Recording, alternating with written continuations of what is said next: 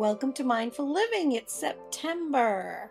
So if you're beginning the Mindful Living journey with our podcasts and you've found us, my name is Carol Pelletier Radford, and this podcast is aligned to a journal that's available on Amazon in ebook form, and also in hard copy form. So welcome to this month's message. And the purpose of these podcasts is to inspire you to begin your intentional journey into integrating joy, peace, happiness into your life in a systematic way through affirmations, art, and reflections.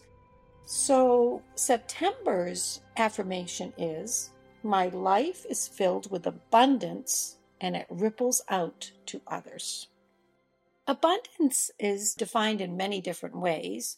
For this month, I'm calling it plentifulness of all the good things in life. So abundance isn't always just financial abundance. It's an abundance of joy, abundance of good health, abundance of relationships, good job, like what abundance is to you that's most meaningful. And it's prosperity. A synonym, it might be prosperity, like how you define it though. And we can expand our meaning of abundance when we step back a little to see what's really most important to us. And I remember my dad, when he was alive, he would say for him, abundance was his good health. And he would ask me, are you happy? And when we're younger, happiness seems so fleeting, and it's so attached to a boyfriend, a girlfriend, a good job, having money, gas in the car to drive somewhere. But we can define it in many different ways. So redefining abundance for you for this month to include those intangibles will broaden your perspective of abundance, so it's not just financially attached to some object or jewelry or boat, car, whatever. So the first question then for you this month in this reflective process is, how do you define abundance? How have you been defining abundance? And how might you define it differently? And then, what do you wish for or want most in your life right now? Is it that tangible object? Are you really just looking to purchase something?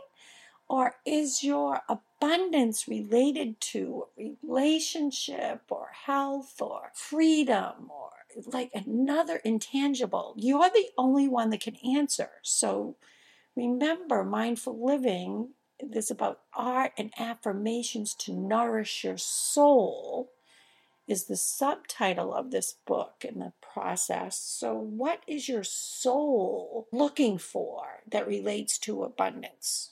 Your mindful living action this month is to be grateful. So gratitude. Gratitude is your action. How do you express your gratitude? What are you grateful for right now in your life? Just stop right now. Stop and think about it. And how can you demonstrate gratitude this month? And what would that look like? Is it a person that you're thanking for something? And it could be a person that's passed, is not living right now, but maybe writing a letter or saying something or praying or meditating in a format that lets you feel gratitude in your heart and your soul. What will you be grateful for in September? September is the harvest time, and it is that abundant time of year where everything has grown through the summer and we're harvesting. So in your life, think of your life or the cycle that you're in, because it doesn't matter how old you are. Think of how your expression of gratitude can be a useful and compassionate way to communicate with another person and also give you that feeling of abundance in yourself as you're rippling this out to others. The question is, life is for living. How will you choose to live yours? This is Carol signing off. I'll see you next month.